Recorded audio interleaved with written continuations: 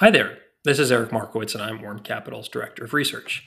Today I'll be reading our firm's Q2 2021 investor letter. The theme of this letter is, quote, "The rebels are winning." For performance information and any other questions about our firm, please visit our website at wormcapital.com.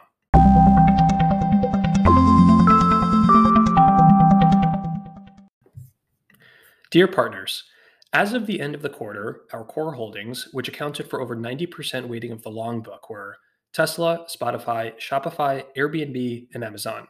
Notable sells in the quarter included Netflix and Tencent Music. The drawdown and volatility in prices also gave us entry points into 2-year leap call options in our long short fund focused on names in our core holdings. Some of the action and news flow we saw on Tesla over the last 6 months was eerily similar to what we observed in the first 6 months of 2019, when we saw 40% drawdown in the equity from January to June before a significant run in the second half of the year and into 2020. While that, of course, does not mean the same thing will happen in 2021, we tend to believe the twin quote that history never repeats itself, but it does often rhyme. The options market for high growth business models tends to be fairly priced and thus not worth the premium, but occasionally, especially during bouts of volatility and when the market is panicking, we are able to scoop up 2-year call options at a fraction of what we think they should be worth. We'll never put more than a few points of our total capital into our options book, but when we spot an attractive risk reward scenario with a 2-year outlook that has the potential for a significantly levered return, we like the upside optionality it creates for the partnership and our strategies. Historically, we've had some notable successes on these trades in the past, and we're hopeful we may see a similar outcome. Our shorts, which have worked against us throughout the year so far, are much more heavily diversified, but focused on sectors of the market that we believe face terminal decline. Firms across the oil and gas industry, combustion engine-based business models, brick and mortar retailers, and so on. Though many of these value names had a strong showing in the first half of 2021, we think their long-term outlooks are in decline. As of right now, very few short positions of ours exceed even 0.5% weighting, but we are gearing up for some potential opportunities on the short side, particularly across the legacy automotive industry, when the time is right. We'll be patient there. Throughout the quarter, you may have noticed that we averaged into a significant position in Airbnb. Though the stock has been a relative underperformer since its February highs, we are highly confident about the company's prospects and its ability to generate meaningful compounded returns over time. Some history. We've been following Airbnb's journey for several years, long before the company went public earlier this year. In fact, 9 years ago, in November 2020, I actually profiled the company for Inc. in an article titled "Airbnb is Changing Travel." Whenever we underwrite a new investment, we look for a few key attributes that help us determine the potential long-term value of a business as well as its risks. In particular, we focus on management. Are they founders? Do they have skin in the game? Are they playing the long game? Addressable market size. How big is the opportunity? Its relative growth and creativity to expand. Are they constantly innovating to make the product better for their customers? Margin expansion. Where can we find operating leverage in the model? Its status in the industry. Are they the dominant player? Can they take market share from incumbents? Business risks. What are we missing? Are customers dissatisfied? What do employees say? And so on. There are probably a dozen more elements that are critical to our process. It's only then do we take out the pencils and do the valuation work. In short, Airbnb fulfills pretty much every element of a business model that we're attracted to. First, it's a highly scalable marketplace-based business model that unites buyer and seller with observable flywheel effects. This is an important observation in that the platform creates significant economic value for millions of hosts who rely on Airbnb, which in turn attracts new hosts who identify the opportunity, which creates more inventory, which in turn attracts more travelers, which attracts more hosts, and so on. Second, the platform has a global focus with significant opportunities to expand its operating leverage. Third, its management, which is still founder-led, stands out to us as long-term thinkers capable of handling crisis, which the team demonstrated throughout the pandemic by dropping operating costs and turning the business into a more efficient, lean organization. Like Winston Churchill once said, "Never let a good crisis go to waste." We also think that there are several other intangible tailwinds both benefiting and enabled by Airbnb. In particular, the very nature of travel is changing. Longer stays, more flexible remote work policies, and so on.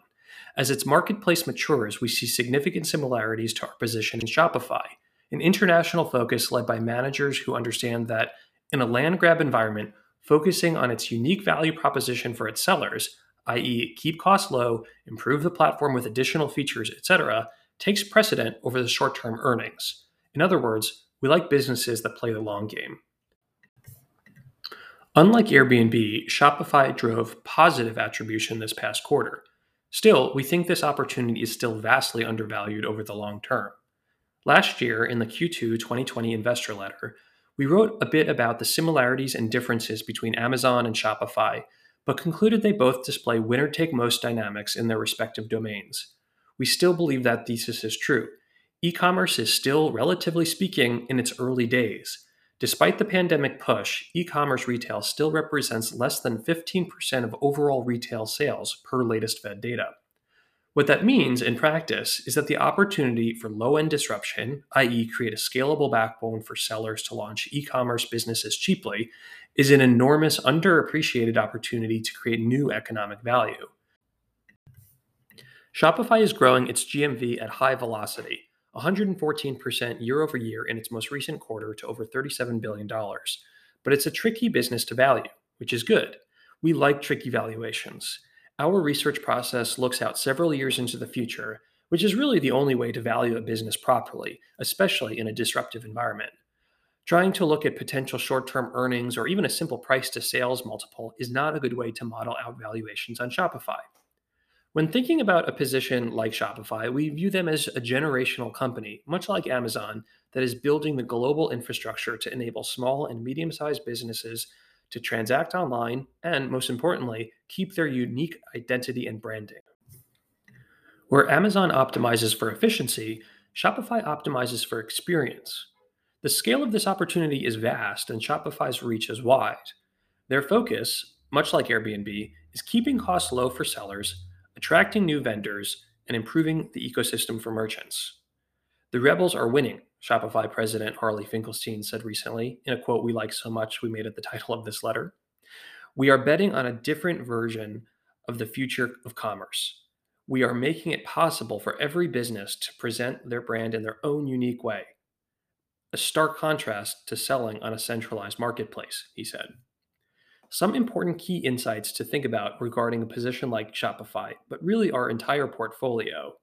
Earnings do not equal value in a land grab environment. It's a winner take all landscape, with the internet being the catalyst. Business is a competition to deliver the best value proposition, and volatility is not risk. As investors, we are simply trying to grow our pile of assets over time. It's simple, but not easy. Both Tesla and Spotify underperformed in the quarter, but we maintain our high conviction in the long term thesis on each business model. Much like art or writing, investment research is a continuous process. It never really ends. Prices can move in either direction in any given quarter, but our advantage often comes down to knowing the businesses so well that short term fluctuations in pricing shouldn't affect our decision making. On high conviction positions, this patience is often rewarded, which is why research is so valuable to our process. Myself and Dan spoke a bit about this concept of optionality regarding both Spotify and Tesla on the recent Good Investing podcast, but the gist of the idea is this. We believe both companies have multiple ways to win. We have written extensively about both companies in the past, but just to offer some brief updated views. On Tesla.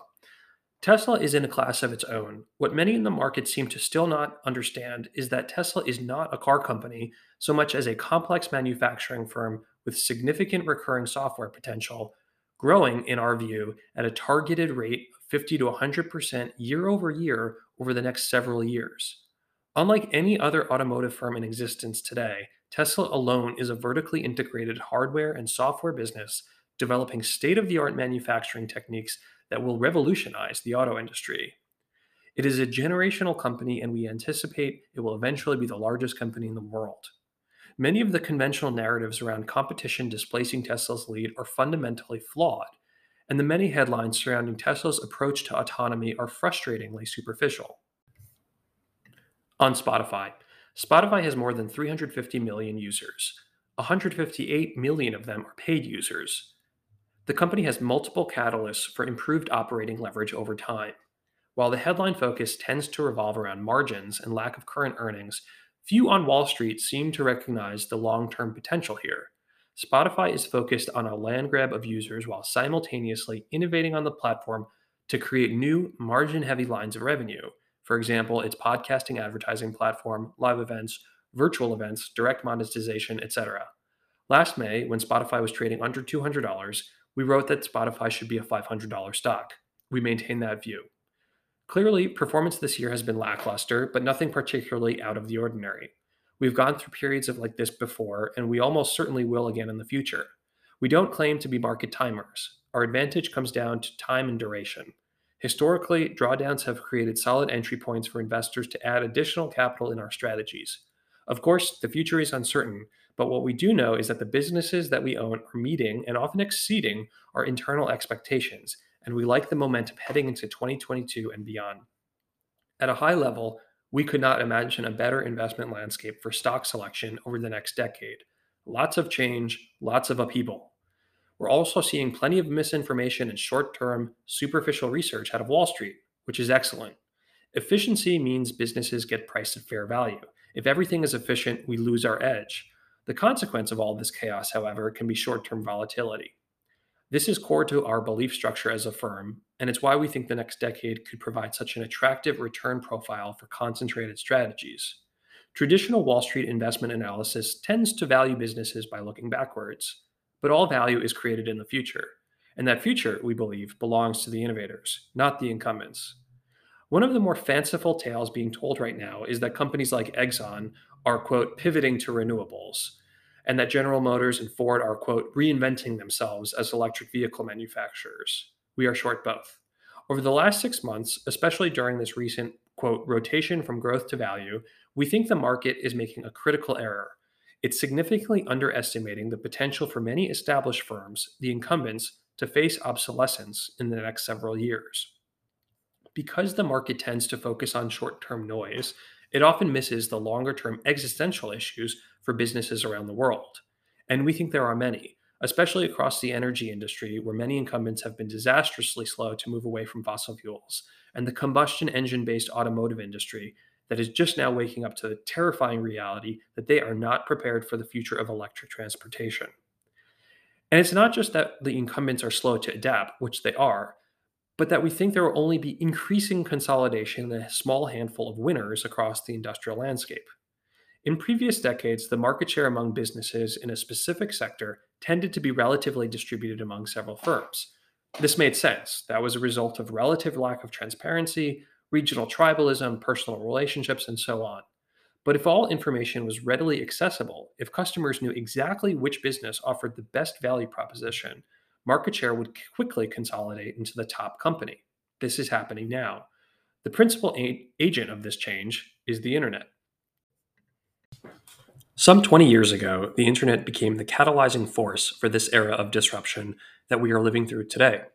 The internet created an ecosystem of transparency where customers could easily distinguish which business offered the best value proposition. Everyone is connected, no one wants second best. This dynamic has created a force function, an imperative, for how investors must think about valuation frameworks. But for now, let's just focus on the core of the issue. The new economic and industrial reality, as we see it, is shaped by winner-take-all dynamics. Informally, we call this the, quote, one-room hypothesis. When everyone is connected, there's little reason for second, third, or fourth place finishers. There are no intermediaries. Everyone is linked. There are quick responses, less cycles, and most importantly, winner takes the goods. We have seen elements of this play out across the search landscape, i.e. Google, and across the smartphone segment, i.e. Apple, but we increasingly believe this dynamic will roil new sectors like energy, transportation, retail, entertainment, and so on. It's an up for grabs business environment, and the economy is being reimagined. The theme of last quarter's letter was all about getting into position. We can't predict what prices will do this quarter or the next, but what we can say with a near certain degree of certainty is this: it is an imperative to get into position for the next decade of industrial consolidation. Hyper-disruptive companies are threatening the legacy incumbents at accelerating speeds. Like Harley says, quote, the rebels are winning. Amidst this paradigm shift, our credo is simple. Investors must get into position.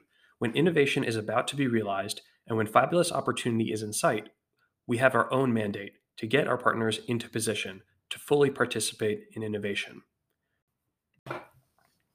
In Q2, we sold our last remaining Netflix lots after first purchasing shares in 2014. Frankly, we believe our entry and exit makes a good case study for how we think about building a position over time and ultimately exiting. When we first bought Netflix in 2014, this was a common headline we recall seeing in 2014 and 2015. The headline reads, Netflix is an obvious short if you can ride out the bubble. In the early days of our position, Netflix was a very volatile position with regular 10% plus swings in either direction. While that sort of volatility can make many uncomfortable, it was attractive to us as investors. Why? Well, it told us the market still didn't know how to properly value the opportunity.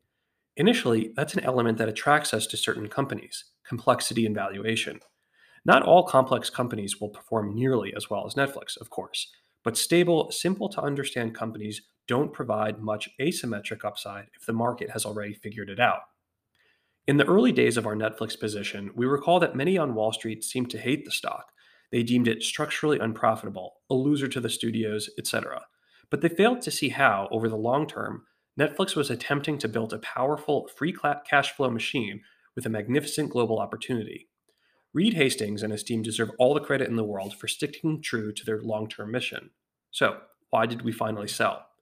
In essence, we believe the company began to trade at parity with its intrinsic value, i.e., where price meets value, which is ultimately where our edge begins to decay.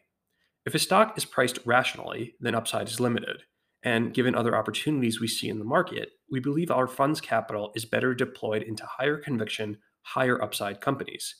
These companies may be more volatile, i.e., Tesla or Spotify, but we also believe that's an indication that the market is still figuring out how to value them. We learned a great deal from our years studying the Netflix model and will continue to follow the evolution of the company. In our experience, however, it's worth pointing out that the most contrarian or divisive companies where opinions diverge, well, these are the companies to pay most attention to. Another position we mostly exited over the quarter was China's Tencent Music. We've long admired Tencent Music, China's largest music streaming company, because of its similarities to Spotify and its dominant status in the audio industry. It's a company with roughly 840 million users, with 72 million paid users, growing at 30% year over year. We like the multiple monetization opportunities the company presents, from live virtual events to audiobooks to premium membership. At its core, it's a healthy, growing business. Unfortunately, the market is filled with curveballs.